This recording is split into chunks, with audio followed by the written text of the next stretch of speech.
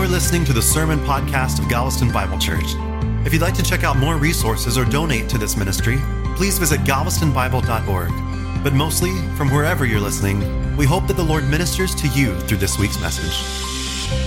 I'm going to ask you to turn in your Bibles this morning to Ephesians chapter 1. Ephesians chapter 1. We'll be looking at verses 11 through 14. As I've been doing for the last couple of weeks, I have made little sheets. They're green. This is going to be all the references that we're going to be looking at today. So if you want to follow along, don't feel embarrassed to get up right now and get one. I did not give you many last week, so I thought I would make up for it this week. And so we're going to be doing a lot of turning of pages, but you can anticipate where we're going to be going. This is actually going to be the last sermon that we're going to preach in the book of Ephesians for this 2020 year. As we come upon the Christmas season.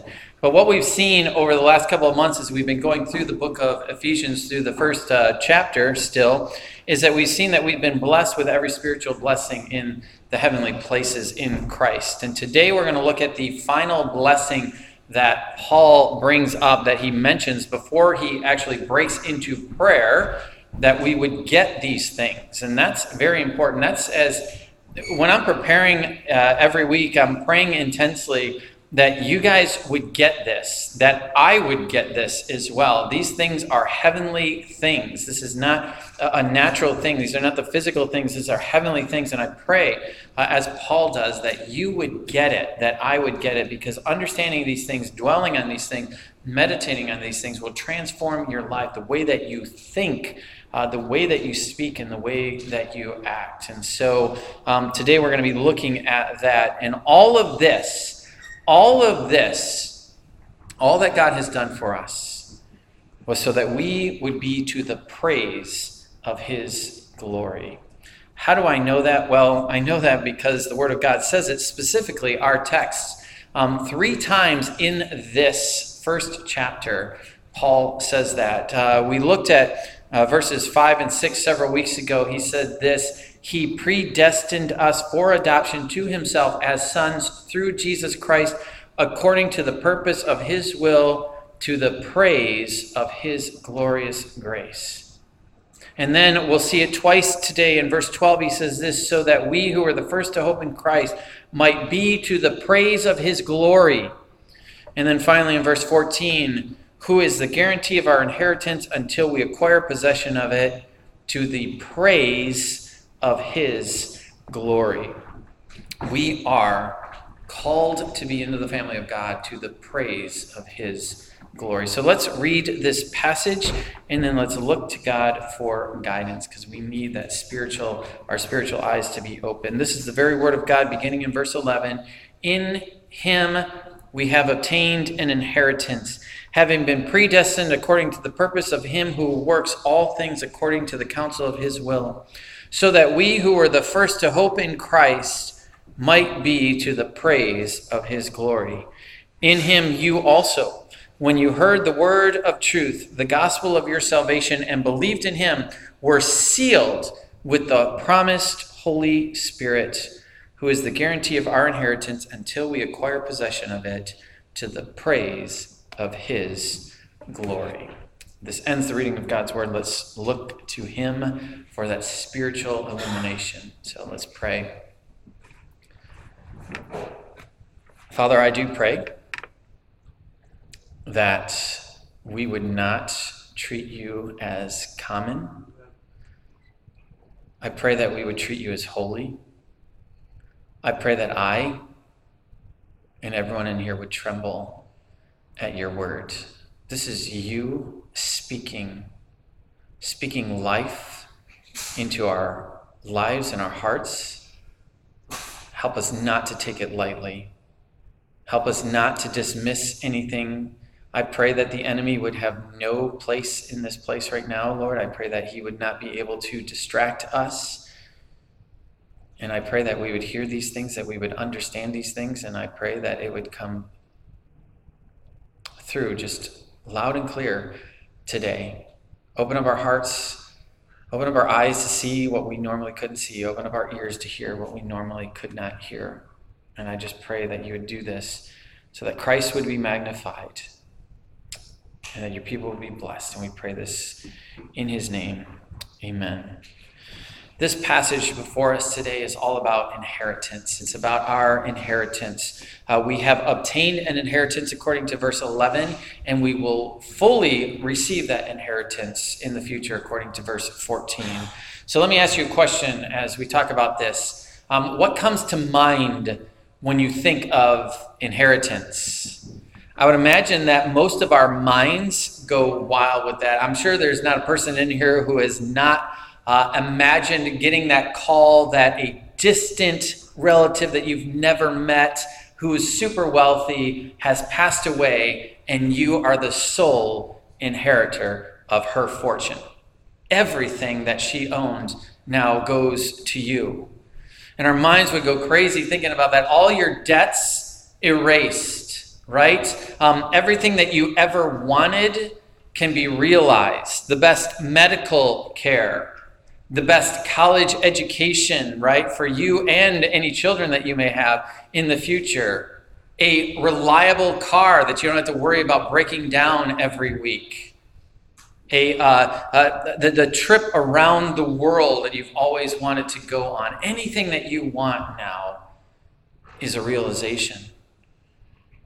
Like I said, our minds would go wild with imagination. And when we think about this inheritance from God, you were reminded of the fact that what does God own? God owns everything, right? And if he's offering an inheritance, then this inheritance must be huge, bigger than any inheritance that we could ever think about or imagine. It's a pretty amazing thought. And once again, our minds just are like, whoa, what would it be like? And so what I want to talk about today is I want to talk about what that inheritance is. What is the inheritance that we are promised? Now, if you look at the Bible, Jesus made it clear that there is a physical element involved in this inheritance. I mean, Jesus, when Jesus comes back and this whole world is melted and recreated, we are told that we will inherit the earth. We will come back here in this new recreated world, and we will inherit this world. It will be ours. It'll be ours. That's a wonderful, wonderful promise. It's a gift to us from the Father. And we've been promised a home in heaven where the streets are gold, where the gates are made out of pearls, a place where there's no more pain or sorrow or sadness or disease or anything like that, no depression, no death. We all look forward to a time like this. We look forward to a day when we're not living paycheck to paycheck, right? When we don't have to worry about our homes breaking down or being swept away by a hurricane. We look forward to a day when there's no more broken relationships, right? When there's no more estrangement between maybe a father and a son, or a mother and a daughter, or friends. There's no more broken relationships. And we look for a day when all those debilitating diseases that make our lives, the debilitating diseases of either the body or the mind, are completely done away with. Those diseases that make life so difficult for us to live. We look forward to a time like that. And if you think about a time and a place like that, that would be heaven, right? I mean, that would be heaven. And you would be right to think that, because it's all true. But here's what I want to communicate to you today, is that heaven is so much more than that. Amen. Heaven is so much more than that. In fact, these things that we just talked about are not the greatest benefit of heaven. What makes heaven heaven is not the streets of gold, okay? It's not the absence of disease and pain. It's not the reunion of people that have passed and that you miss. That's part of it. But what makes heaven heaven is the presence of God. That's what makes heaven heaven. It is the presence of God. And therefore, when I look at this passage and I hear that we're going to get an inheritance, I would have to say that the greatest inheritance that we get is God himself. And I really want that to sink in, because you're thinking, oh man, this is the other stuff that I want, right? Oh, I just get God. Yes, you get God. And I don't know if you've taken the time to dwell on what that means. And I hope that as we go through our sermon today, that you hear this loud and clear. I believe that this captures what Paul is talking about in this inheritance, what he's trying to communicate here. In fact, some commentators look at this passage and the way that the Greek is written, there's a confusion as to whether it's we who are getting an inheritance or God who is getting an inheritance. And the inheritance that he is getting is us. In fact, the way that the Greek is written, this could actually be translated, in whom also we were made an inheritance.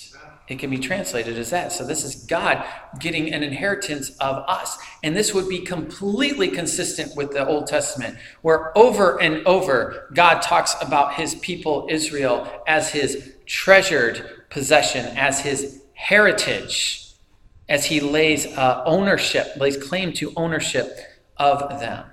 And so seeing this inheritance as a relationship is consistent. You could go either way, right? It's a relationship that we inherit as we get God, and it's an inheritance that he gets in that he has a relationship with us. And so I want to look at this, and I want to point you to several Old Testament and New Testament passages. The first one, going down our list, is Genesis chapter 12, verses 1 through 3. So you can turn there, or you can just listen. I would rather you turn there if you can, just so that you can see these things for yourself. Maybe mark them in your Bible, highlight them on your phone, whatever it may be.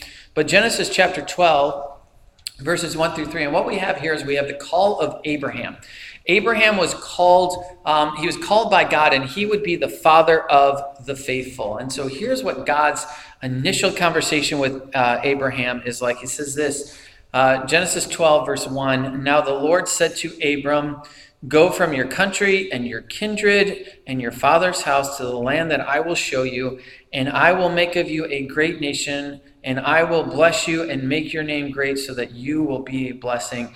I will bless those who bless you, and him who dishonors you I will curse, and in you all the families of the earth shall be blessed."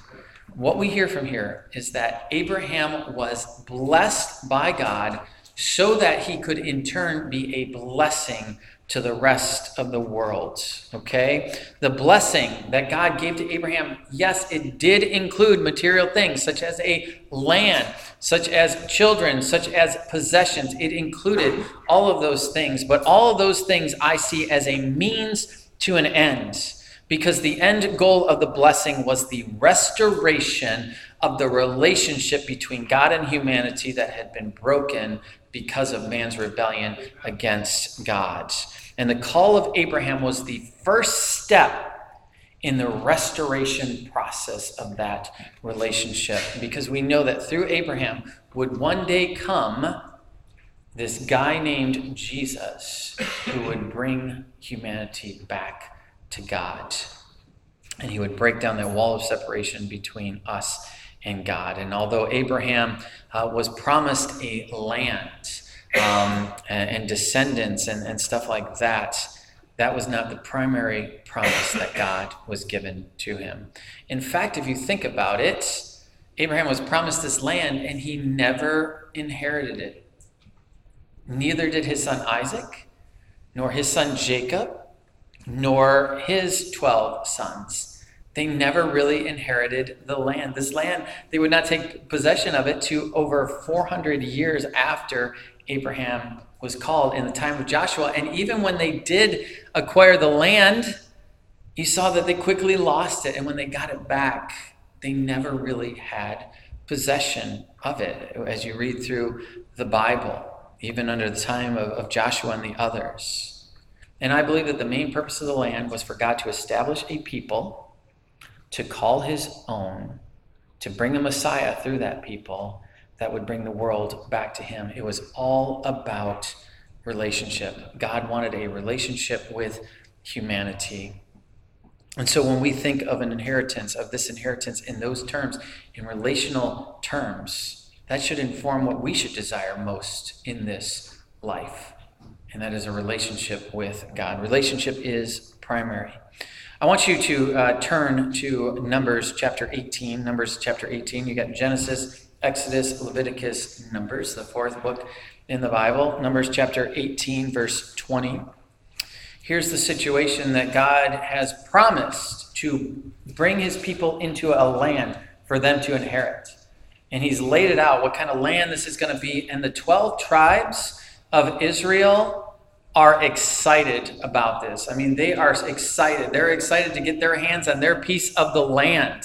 I mean, this is going to be their home where they'll start their businesses, they'll grow their crops, they'll raise their families. They're excited about it. It's what they longed for. And every tribe is promised an inheritance of the land except for one. Except for one. One is not promised an inheritance of the land. You're thinking, well, what did they do so wrong that they're not going to get an inheritance of the land? It's not that they did anything wrong. It's the tribe of Levi. And the Levites were really the teachers and the worship leaders, if you will, of the people of God. And here's what God says to them regarding their lack of inheritance of the land. Speaking to Aaron, who was the first high priest, here's what he says in Numbers 18, verse 20. He says this, and the Lord said to Aaron, you shall have no inheritance in their land, neither shall you have any portion among them. I am your portion and your inheritance among the people of Israel. I don't know what that does to you, but that's a pretty amazing statement by God. You're not going to get any land. I'm going to be your inheritance. Me. I love that. There was something far greater than the land. There was something far greater than the possessions that they could acquire in a land, and it was God himself. God would be their inheritance. And this leads us to what I see as by far the single greatest promise of the Bible. The single greatest promise in the Bible. And to see that, I want you to turn with me to the prophecy of Jeremiah. Jeremiah, we're going to be in the major prophets for a little bit here. Jeremiah chapter 24, verses 6 and 7. And I really, really do want you to listen to this. I am convinced that in most of my sermons, the average person is not learning anything new. It's not like you've never heard this before. But we have spiritual amnesia where we forget these things and then we start to live in a certain way. We start to desire things more than God, and we shouldn't desire them. And I want you to see what God lists as the single greatest promise that he could ever give to humanity. Jeremiah 24, verses 6 and 7 says this, I will set my eyes, this is God speaking, I will set my eyes on them for good, and I will bring them back to this land. I will build them up and not tear them down. I will plant them and not pluck them up. I will give them a heart to know that I am the Lord. And here it is. This is the greatest promise. And they shall be my people, and I will be their God. People, that is the greatest promise that God has ever given or could ever give to anyone. The greatest promise is relationship, a relationship with God. God would own them and they would own God, so to speak. I was talking with a friend this past week, and he said that after his mother had passed away, he inherited everything that she had. And he said that the possessions were great and helpful. There was only one problem. And what was that? There was no longer a relationship with his mom, right? She was gone. And he said he would have gladly given back the possessions and more to have the relationship back. We were created for relationships. And we were ultimately created for a relationship with God. And so God's greatest promise to us is that we can have a relationship with him. And this promise is repeated over and over again. When something's repeated in the Bible over and over again, that's how they emphasize it, to say, if you missed it the first time, I'm hoping that you don't miss it this time. And if you missed it that time, I'm hoping that you don't miss it this time. And so he repeats it over and over again. The verses that we're going to look at right now, that I'm going to ask you to turn to, are basically going to say the same thing. It may seem redundant. Why do we have to look up all these? Because I want you to see them with your own eyes. I want you to get this, that there is no greater promise than what we're talking about here. So I want you to turn to Jeremiah chapter 32. Jeremiah chapter 32, verses 38 through 39. Jeremiah 32, verses 38 through 39. And this is God speaking again. He comes right out of the gate in this verse, and here's what he says. And they shall be my people, and I will be their God. I will give them one heart and one way, that they may fear me forever, for their own good and the good of their children after them. There we have it again, right? I will be their God, and they shall be my people. I want you to turn over a couple books to Ezekiel, Ezekiel chapter 11. You have Jeremiah, Lamentations, and then Ezekiel. Ezekiel chapter 11, verse 20. Ezekiel 11, verse 20. And here's what God says there. That they may walk in my statutes and keep my rules and obey them, and they shall be my people, and I will be their God. Over and over again, he says it. Turn over a couple chapters to Ezekiel chapter 37. Ezekiel chapter 37, verses 23 and 27. Ezekiel 37, 23 and 27. There God says this: they shall not defile themselves any more with their idols and their detestable things, or with any of their transgressions, but I will save them from all their backslidings in which they have sinned, and will cleanse them, and they shall be my people, and I will be their God. And then skipping down to verse 27, he says this: my dwelling place shall be with them, and I will be their God, and they shall be my people. Over and over again, he says this. And what I want you to note in that last verse is that phrase, my dwelling place, because we're going to return to that, because it's a very important concept when we're talking about our inheritance and that relationship that we have with God. So the final Old Testament passage that I want you to turn to is Zechariah chapter 8, verse 8. Zechariah chapter 8, verse 8. And here's what God says here. And I will bring them to dwell in the midst of Jerusalem, and they shall be my people, and I will be their God in faithfulness and righteousness. I love that little added phrase at the end. I will be, they shall be my people, I will be their God in faithfulness and in righteousness. God is the one who makes us righteous. This is the great promise. It's repeated over and over again. Now, some may object and say, well, wait a second, all these passages that you just had us turn to are from the Old Testament. They're all to Israel specifically. And in fact, if you look at the context, a lot of them are talking about Israel going back into their land. So they apply to Israel. Do they apply to us today? And I would say, true enough, they were written to the Old Testament people of God, but the promise given to them is the same promise that is given to us as well. And let me show you what I mean by that. If you're back in Ephesians chapter 1, verses 12 and 13, those of you, I've been putting out videos about how you can study along with me through this book, so that when you come, you're just like, you've done a little bit of study on your own, you're like, oh, now this makes sense or whatever. But 12 and 13, I told you to look at the pronouns that are in there, because you have these different these second person pronouns. You have the we and the you in there. For example, Ephesians chapter 1, verse 12 says this: so that we, who are the first to hope in Christ, might be to the praise of his glory. In him you also.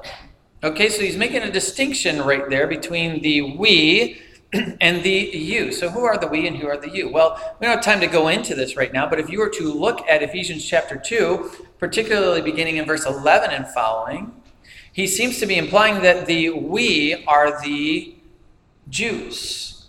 the Jews, the Jews that God had called through Abraham. And you are the Gentiles, the Gentile church. And so what we see is that what God has done is he's taken these two separate people groups, these groups that were really hostile to each other, that hated each other. The Jews absolutely hated the Gentiles. He has taken these two separate groups and he has made them into one new people. He's broke down all the barriers that separated them and has made them into one new people. Therefore, all the promises that were made to Israel apply to the us now, the Gentiles, in the present and in the future. But I don't want you to take my word for it. Let's see if the Bible is consistent and says that is true. So I want you to turn to the New Testament book now of 2 Corinthians chapter 6, verse 16. 2 Corinthians chapter 6, verse 16. This was written after Jesus had come, after Jesus was crucified, had died, and was buried, after he rose again from the dead, after he ascended into heaven, after he had sent out his disciples, and the message of the good news of Jesus had gone to the Jews first and also to the Gentiles. This is written after that has been put into motion. And here's what he says. What agreement has the temple of God with idols? For we are the temple of the living God. As God said, I will make my dwelling among them and walk among them, and I will be their God, and they shall be my people. There we have that exact same promise that was given to Old Testament Israel, now applying to the New Testament church. It is the same message. It is the same promise. But we see an added theme here, as we talked about before, of God dwelling with them. He says, for you are the temple of the living God. As God said, I will make my dwelling among them and walk among them. This is the great promise fulfilled ultimately. To see that, I want you to quickly turn to Revelation chapter 21. We're not going to comment too much on this, but Revelation 21, this is the last book of the Bible. The last chapter is Revelation 22. So Revelation 21. Here the Apostle John sees this vision of a new heaven and a new earth coming down as a bride adorned for her husband. And there is a message that God wants to communicate to his people. And this is the message, people. I'm sure you've read it before, but listen to it. Take it in. This is God. Here's what he says. Behold, the dwelling place of God is with man. He will dwell with them, and they will be his people, and God himself will be with them as their God. That is ownership. That is dwelling in the midst of them. That is not just loving them from afar. That is being right there with them. In fact, he says it, that God himself will be with them.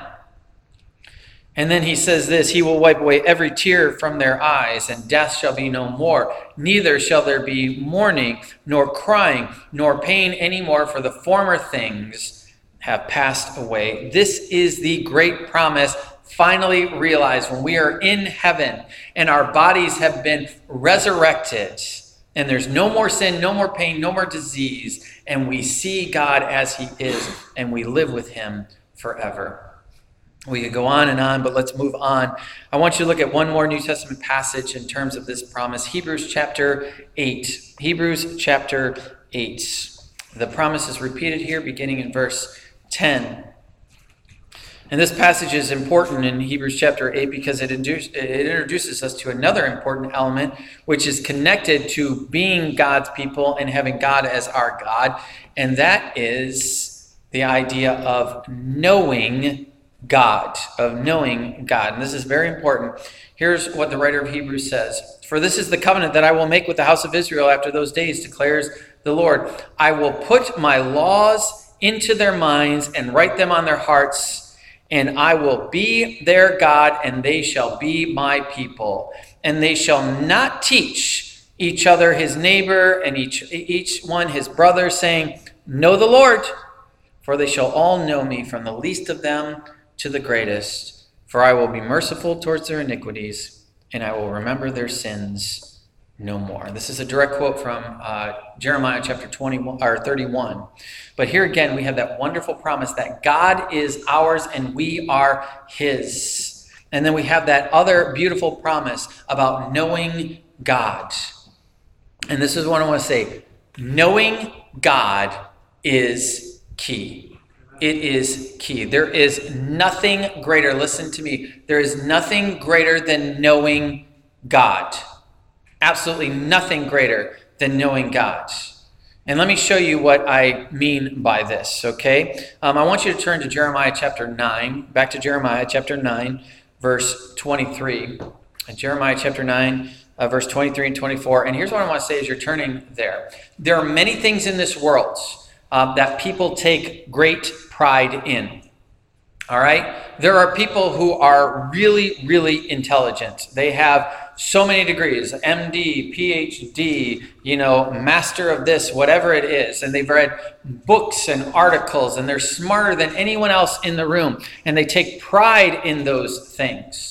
Or someone else might be really, really strong. They're athletic. I mean, you put them on the basketball court or the football field or whatever it is, and they just excel. They just beat everyone else.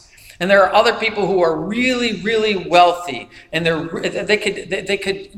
have to deny themselves anything, and they take pride in that they can live in the nicest of houses, have the nicest of clothes, drive the nicest of cars, eat the best of food, go on the best vacations.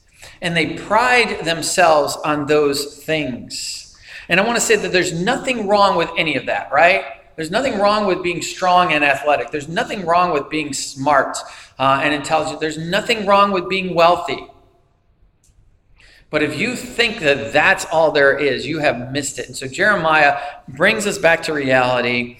And here's what God says. In Jeremiah 9, he says this, thus says the Lord, let not the wise man boast in his wisdom. Let not the mighty man boast in his might. Let not the rich man boast in his riches, but let him who boasts, boast in this, that he understands and knows me. That he understands and knows me. The knowledge of God, that intimate knowing of God is what matters most. And when I talk about knowing God, I hope that you understand what I'm talking about. I am not talking about knowing facts about God.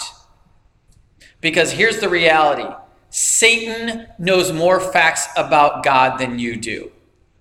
But Satan does not know God in an intimate way. To really know someone, you have to spend time with them.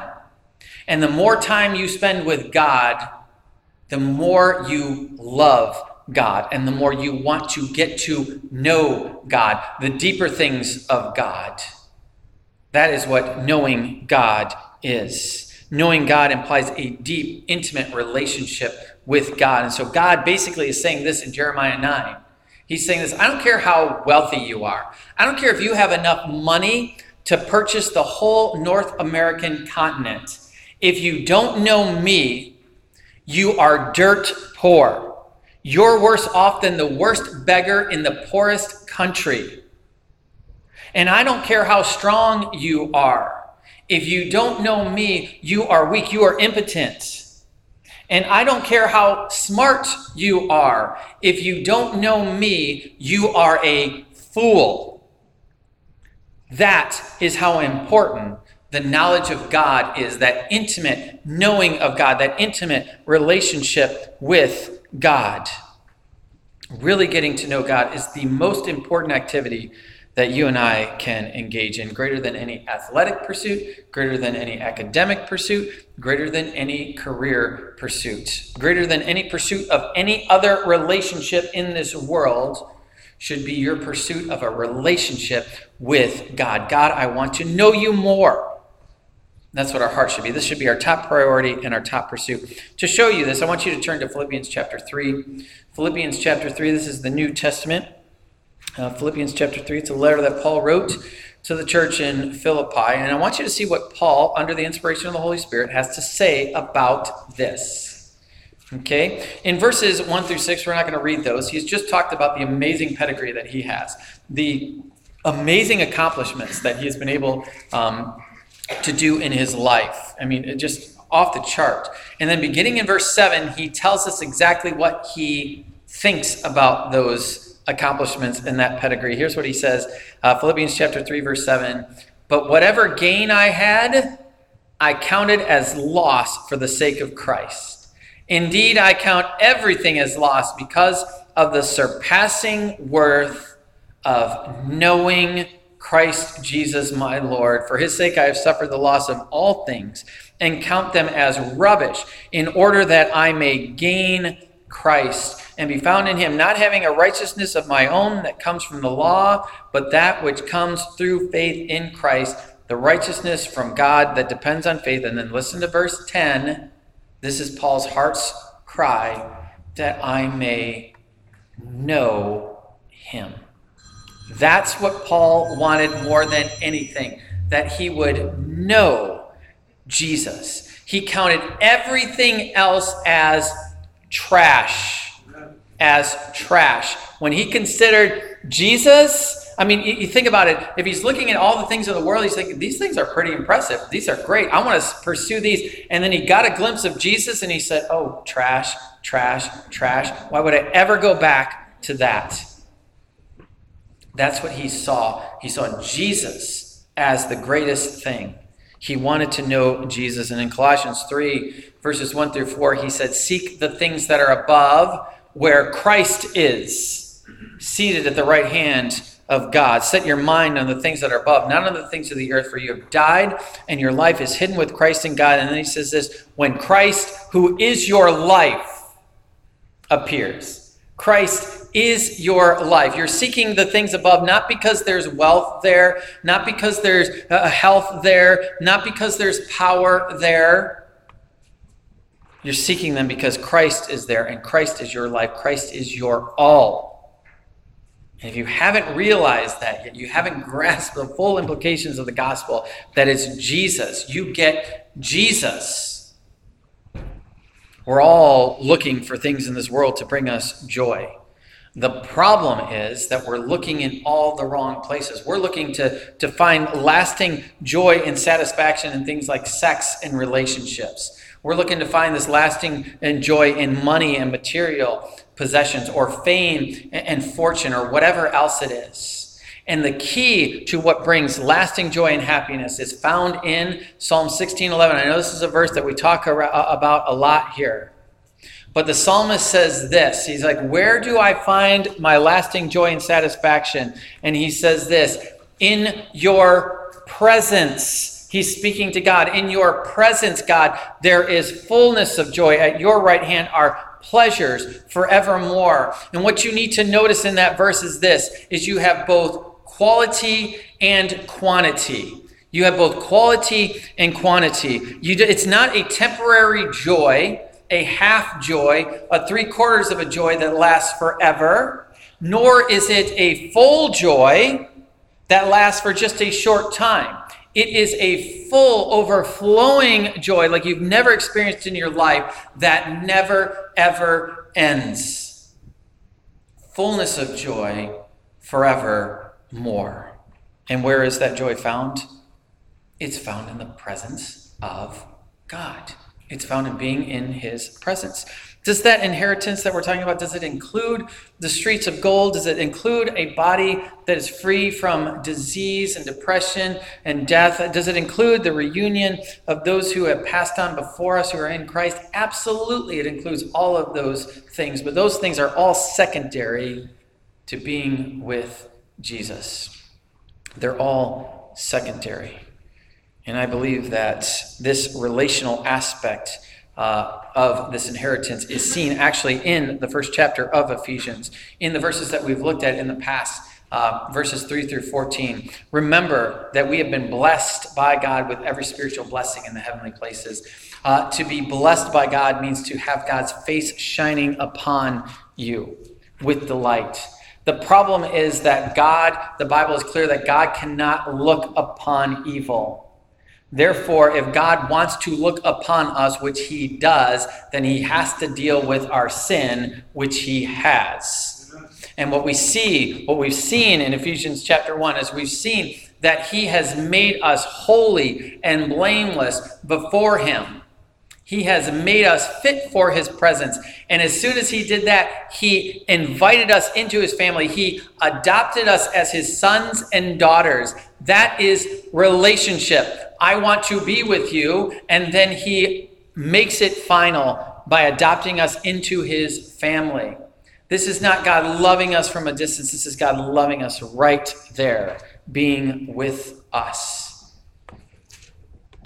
This relationship, this intimate relationship, is what it's all about. He gets us, and we get him. I want you to turn with me to John chapter 17. John chapter 17, you have Matthew, Mark, Luke, and John. This is Jesus. This is his final hours before he's going to go to the cross, and he prays. He gets on his knees, and he prays for us. And listen to what he says, because this goes along exactly with what we're talking about. He says this, John chapter 17, Father, the hour has come, glorify your Son, that the Son may glorify you.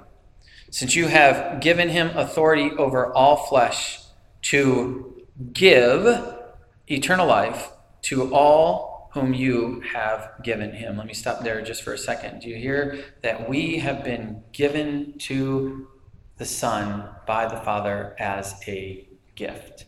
That is ownership. We are a gift. Now, I look at my life, I had so much sin in it, I'm like, this is not a really great gift. But Jesus considered it to be a great gift. I was given to the Son by the Father, and the Son is going to give me eternal life. What's eternal life?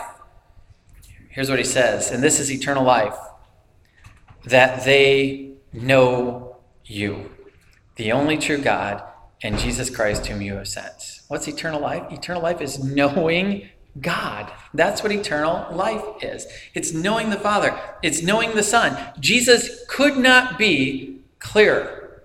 Knowledge of God is the greatest thing in this world.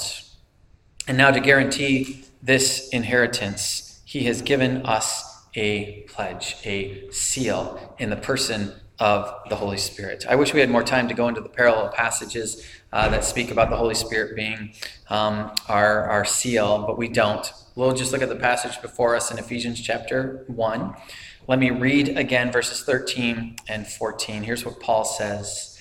In him you also, when you heard the word of truth, the gospel of your salvation, and believed in him, were sealed with the promised Holy Spirit, who is the guarantee of our inheritance until we acquire possession of it to the praise of his glory. When you believed in Jesus, you were sealed with the promised Holy Spirit. Promised Holy Spirit because he was promised. In the Old Testament book of Joel, he was promised that he would come.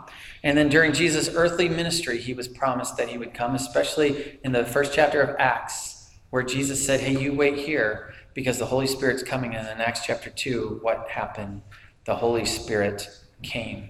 And the Holy Spirit is the seal. He is the seal of our inheritance. The Holy Spirit has several different functions. He has the function of convicting the world of sin. He has the function of empowering believers for service to God. But here, his function is a pledge, sealing believers. In fact, in Ephesians 4:30, Paul tells his readers not to grieve the Holy Spirit of God, by whom they were sealed for the day of redemption. The Holy Spirit is sealing you for that final redemption of your body. These two words of seal and guarantee are important to understand. I just want to talk about them briefly here as they point to the assurance of our inheritance. A seal is a mark of ownership or authenticity. In the ancient times, they would put a seal on their cattle saying this cattle belongs to me. They would even put seals on slaves, which would say this slave belongs to me. The seal, my seal is on them. My name is on them. They belong to me.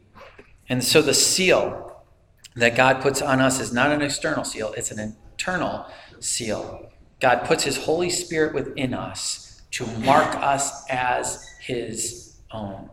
Whoever has the Spirit of God is his, as Paul says in Romans chapter 8. The word guarantee in verse 14 is also significant. In ancient commercial transactions, it signified a first installment, a down payment. And anyone who's ever purchased a house or a car and you have to put down a down payment on there, you know that the down payment is actually part of the payments, right? It is the first payment that you do. And the rest you're saying, I will continue to pay. You will get the full amount. This is what the Holy Spirit is. The Holy Spirit is our down payment. We have been given the Holy Spirit. And we will fully inherit the Holy Spirit when we are with God one day in heaven. God has given us this promise. This is the promise of our inheritance. And it's such a wonderful truth. There's so much more that we can say, but I want to close the way that we began, and that's by emphasizing that all of this has been done so that we should be to the praise of God's glory. An author and commentator, John Stott, said the following regarding this. He said, quote, "The glory of God is the revelation of God, and the glory of his grace is his self-disclosure as a gracious God. To live to the praise of the glory of his grace is both to worship him ourselves by our words and deeds as the gracious God that he is, and to cause others to see and to praise him too." End quote. This is what Israel was supposed to do. They were to live to the praise of God. God, if you think about the land of Israel, where it is, that small, tiny land, and God promises them this land. This is the God of this universe, right? And he's promising this land, and if you've ever seen it, it's not the greatest land in the world, right? I mean, I would have how about Hawaii or something like that, right? But Israel, the significance of Israel is where it's placed. It was placed at the crossroads of the world. So if you wanted to get down, from, Europe down into Africa, you had to go through Israel. If you wanted to get from Asia down into Africa, you had to go through Israel, and vice versa. God placed them at the crossroads of the world. And God said this, praise me, worship me, live out my commandments among you. And when I will bring the nations to you, and when they cross through your land, and they say, how can such a tiny nation be so prosperous? How can such a tiny nation be so well protected? You can say it's because of our God that we serve. Let me introduce you to him. That is what they were to do. They were to live to the praise of the glory of God. However, Israel failed in so many ways.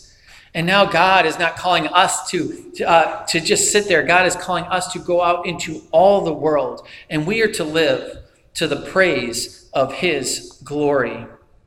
And this is what I want to encourage you to do. Let us not fail to do this. Let us worship God in the way that we live. In the way that we live, so much so that it causes other people to take notice of us. Let us live in such a way that our light shines before others, that they see our good works and say, why do you do that? How can you be like that? And we can say, well, let me tell you about the God that I serve, that has completely transformed my life, that has completely invited me into a relationship with him, and I will be with him forever and ever. This is what it's about. So here then are the how and the why of God's people, who are his heritage and his possession. How did we become his people? Well, the answer, according to Paul in Ephesians, is according to the good pleasure of his will. Why did he make us his people? The answer is for the praise of his glory. Thus, everything we have and are in Christ both comes from God and returns to God. It begins in his will. It ends in his glory. For this is where everything begins and ends. So this is how I want to close. I'm going to ask you a couple of questions. Are you in? Are you in? Are you owned by God? Do you own God? If not, you can. How? Once again, our passage tells us, verse 13, Ephesians chapter 1 says this, in him you also, when you heard, you're hearing it right now, you heard the truth of the gospel of your salvation and believed. You were sealed in him with the Holy Spirit, with the promised Holy Spirit. It is hearing the word of God and it is believing in God. It's believing. This is what God is calling you to do. And when you believe in him, you are saved from your sins, those things which separate you from God. You're saved from them. You're forgiven from all of them. And you're welcomed into his family. And you are an heir. And you will inherit God as your God. It's amazing. I know I shared this a while ago, but I remember being like in church services, and we would sing the song "Amazing Grace," and we get to that last line, and it's just like, when we've been there 10,000 years, bright shining as the sun, we've no less days to sing God's praise than when we first begun. And I remember thinking this, like 10,000 years of singing? I was in a church that only sang hymns, and I'm like, I can't even get through 5 verses of some of these hymns, right? It's just like the guy's like, let's turn to this hymn. You're like, 5 verses. And you go to the bathroom, right? And you come back and you're still only on verse 3. And you're like, how long is this going to? And so when I'm thinking about heaven and like singing for 10,000 years, I'm like, oh my goodness, that doesn't sound like heaven to me.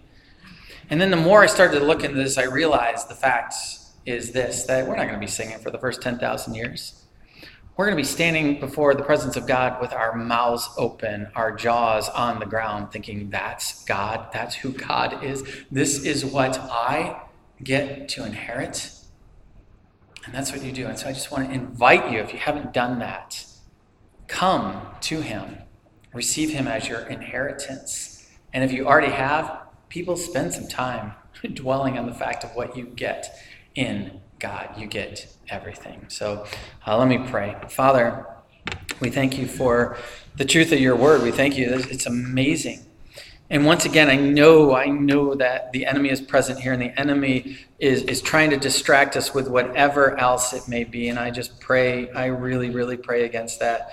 Lord, I pray that we would see this and that we would know who you are, and we would realize that we would desire nothing else besides you, nothing else. Lord, not looking for those external blessings of possibly like the money or the material possessions, but that we would just want you and your presence. And we pray this in the name of Jesus. Amen.